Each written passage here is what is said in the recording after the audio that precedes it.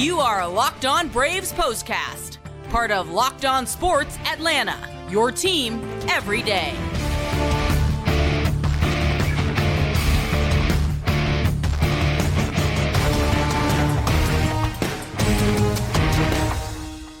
Hello and welcome into the Braves POSTCAST, part of Locked On Sports Atlanta. Grant McCauley, Jake Mastriani with you after a good night for the Braves as they open up their long trip out west. They do so with a 5-1 victory over the San Francisco Giants, two teams that just met last week at Truist Park.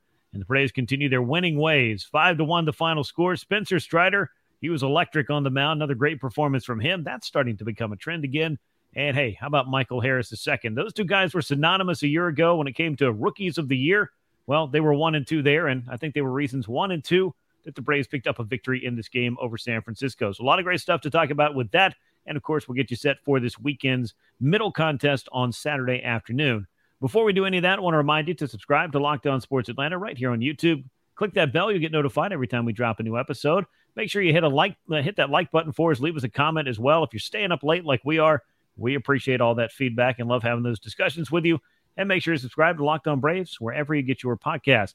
Jake, if you got to stay up late, and I think I just used my line, I'll use it again anyway, you might as well see the Braves win a game, a well-played game, and we got to see both of those things. Yeah, if you fell asleep or having to fall asleep during the game, you're waking up, hey, come and enjoy it. We'll recap it here for you. Getting to see Spencer Strider pitch another great game, certainly great. And like you said, Michael Harris, those two getting it done. Yeah, and if you just happen to be waking up the next day because West Coast baseball is not for you, that's understandable too. We're happy to be your morning show of sorts. Let's talk about game number 127 of the year. The Braves with a 5-1 victory over the Giants improved to 83-44 now on the season, 39 games over 500. 5 runs, 7 hits, no errors, couple of men left on base. For the Giants now 66-62. They are having a struggle at a very difficult time if you're looking at their wild card chances. Arizona all of a sudden is surging, and several other teams are in that picture as well. So the Giants are trying to figure some stuff out so that they don't fall completely out of that race. But just 1 run, 6 hits, no errors, and 6 men left aboard. Spencer Strider, that's a big reason why they only had that 1 run. He improves to 15-4 with 7 strong innings. Logan Webb takes a loss, which is rare for him out there in San Francisco at Oracle Park. He drops to 9-10. 2 hours, 15 minutes time a game. Got to love that. 36,511 fans on hand to see it. And what they got to see was what I would call a masterclass performance from Spencer Strider. I know he gave up a run in that final inning, but Jake, to me, that doesn't take any of the shine off the way that he was pitching against the Giants on Friday night. It does not. Another great performance. And again, you never know when you face the same team back-to-back like that, how's it going to work out? We know it didn't go as well for Winans facing the Mets back-to-back. Obviously, Strider's a little bit better than Winans, a little more proven at this level, but still you never really know what kind of game plan the other team comes up with here. And Strider seemed like the game plan was just to blow fastballs by him. I mean, it was really impressive in this outing. And I would say this is an outing where it was more control over command with Spencer Strider. I didn't think he had terribly great command of his pitches, but he was filling up the strike zone and he was throwing fastballs down the middle. He left a couple sliders up, one of which Jock Peterson hammered for a triple that led to the only run. But again, for the most part, he was filling up the strike zone and they could not catch up with that fastball. 24 whiffs on the night, 11 against the fastball. 12 of 14 swings against his slider turned into whiffs. So again, you know how dominant that he can be with that. So just another, great performance from him, 3rd in a row. And really you take out that Pittsburgh start, and I really wish you could. He's really been great in the month of August, and the other 4 starts allowing no more than 1 run in any of them. So I think we're starting to see Strider get back into that groove a little bit. The perfectionist that he is. He was upset allowing just that 1 run, and if it was a close game, I think there probably would have been a play at the plate there. Could have cut him down, but I love seeing what Spencer Strider's able to do, the dominance that he has. It's just so fun to watch. Yeah, it absolutely is. You mentioned that Pittsburgh start. I feel like that might have just sounded a bell because everyone in the rotation seemed to be struggling at the same time. But for Spencer overall, I mean, he's piled up far more good starts than bad this season. That might be a very obvious statement, but I'll make it anyway. And he's definitely started to, I think, erase or silence some of the doubters or skeptics of what he is capable of every 5th day. And what he's capable of is 7 innings, 3 hits, 1 earned run, 1 walk, 9 strikeouts for him, 94 pitches, 67 strikes. As Jake mentioned, he was definitely just pounding the strike zone against this Giants club. Had a 20-inning scoreless streak that came to an end in the 7th as he had tossed great outings in his prior 2 starts, 6 scoreless to begin the night here. And he also made a little strikeout history, Jake. I did some digging on this one. Only the 4th Atlanta starting pitcher, and actually only the 4th Braves starting pitcher since 1900 to reach 230 strikeouts in a season. It might be an arbitrary number, but most stats seem to be arbitrary numbers. But the fact that it has happened so few times, and you think about how many great pitchers the Braves have had over the years, just tells you when it comes to strikeouts, Spencer Strider's kind of the guy. Javi Vasquez did it in 2009. He's the outlier, I think, on this list. John Smoltz twice, Phil Niekro twice, and then you got to go back to the 1890s to find the last time somebody was striking out 230 or more batters in a season, and now he's 46 strikeouts away, I believe, from John Smoltz's record, or no, we're 36, so he's 40 strikeouts away. Let's do the real math here if we're going to get it right. It's too late for math. Yeah, 276 strikeouts for John Smoltz in 1996, 236 strikeouts now for Spencer Strider in 2023. We'll put away our calculator and our time machine. I guess what I'm saying is this is a guy who's going to make some history, I think, for this franchise when he's pitching the way that he has been lately and again on Friday night.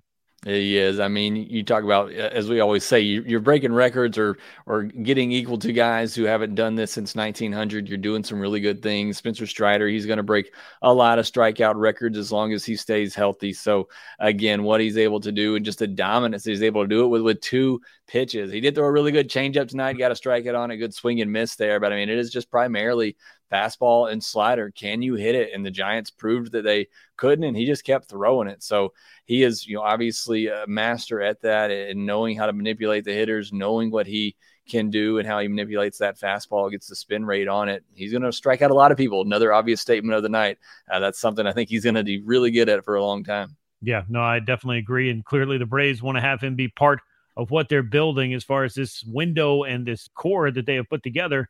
Spencer Strider got that extension for a reason, and I think we might see some very special things over the course of that contract. And we'll get to that on future editions of the Braves Postcast. Let's talk a little bit about Michael Harris II. The home run is the second batter of the game. I think he's done pretty well in the 2 spot. I know things have gotten a little bit quiet late in the homestand for him, but you just feel like the way that he's been swinging it for the last couple of 3 months, it wasn't going to stay that way for too long. So Harris now 3 for 4 on the night. The home run was his 12th of the year. Knocked in 2 runs, scored 3 runs, stole 2 bases. Jake, I think the question is, well, what can't Michael Harris do on a given night?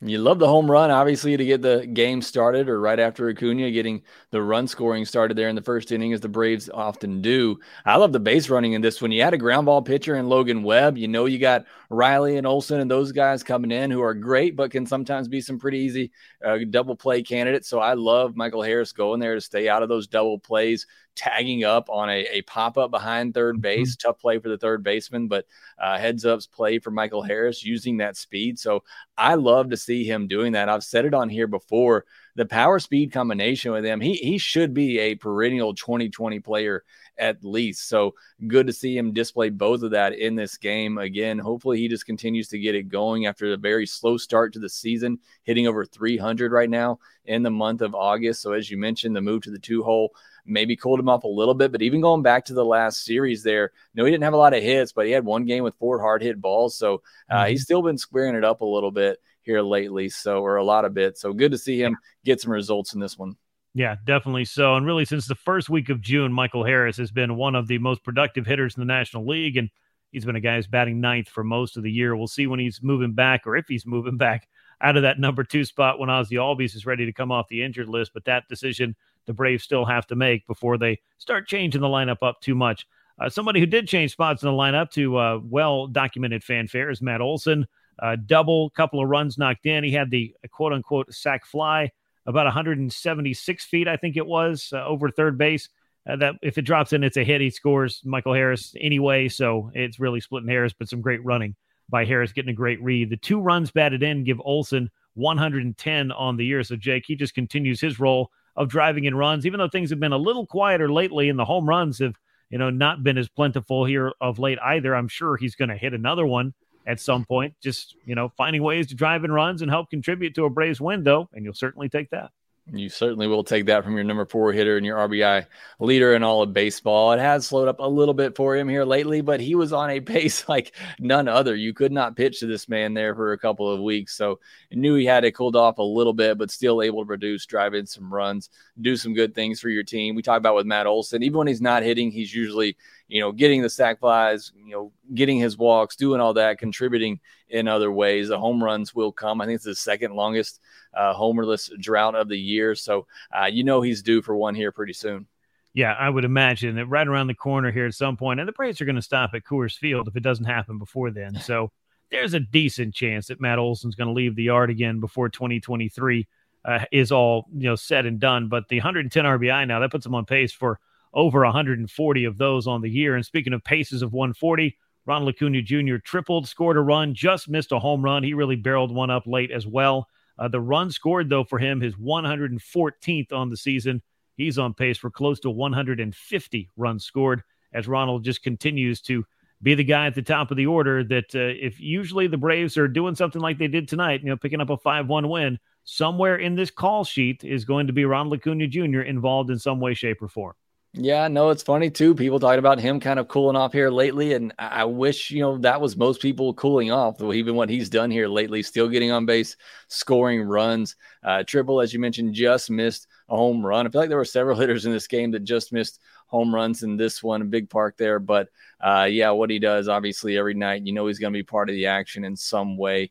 And again, hopefully he does kind of get another home run barrage here soon. Just 2 homers, 2 stolen bases away from becoming the first ever 30-60 player. Yeah, it would be very exciting to see that happen, of course. And if you're going to cool off and have your highest on-base percentage of any month, that's my kind of cooling off. But be that as it may, Ronald Acuna Jr., a base hit, a triple at that, and a run scored on this night to help the Braves pick up this victory. 5-1 was that score. The Braves also got some good news. I want to talk about this before we turn the page and talk about Game 2 of the series on Saturday. I was up in Rome, got to see Kyle Wright make a rehab start. He looked very good and made quick work of some high-A hitters, as you thought that he might, but it just looked extremely good. One hit, it was a comebacker that deflected off his glove, 4 strikeouts across 3 innings, 26 pitches, 23 strikes. Jake, if they can get Kyle Wright back in the mix here in about, 3 or so weeks, this is a club that could just get that much better when you got Spencer Strider pitching this way. Charlie Morton has definitely turned some things around. Bryce Elder looks like he's improved.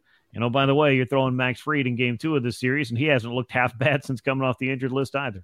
Yeah, I think a couple things from the Kyle Wright start. I know you were there, got to see it, and it's great, like the videos that you were able to send out there. But the 2 things there, 26 pitches, 23 strikes. The one thing you worry about a guy who's been off for that long is coming out, being a little rusty, struggling with control, but certainly not in his first start. It is against high-A hitters, but still to be able to fill the strike zone like that is very encouraging. And then the fact that afterwards he said that he felt good, that's obviously a key in him returning to this is feeling healthy and getting back to himself. So very encouraging. Still got a good ways to go, I think, in his rehab process here, but certainly a great start. Yeah, he told me at least 3 more of these is the plan right now. Clearly, that could change. There was some weather that affected Max Fried, and they decided just to give him 1 more to make sure he had all the innings that he needed. And the Braves are in a position, a unique one. I asked Kyle about it. I mean, what's it like to sit around and watch these guys winning all these games and having all this fun? He's like, well, look, I'm glad they're playing well. It does allow me to focus on getting healthy and getting back, and I can't wait to do it. So we'll see when he's able to do just that.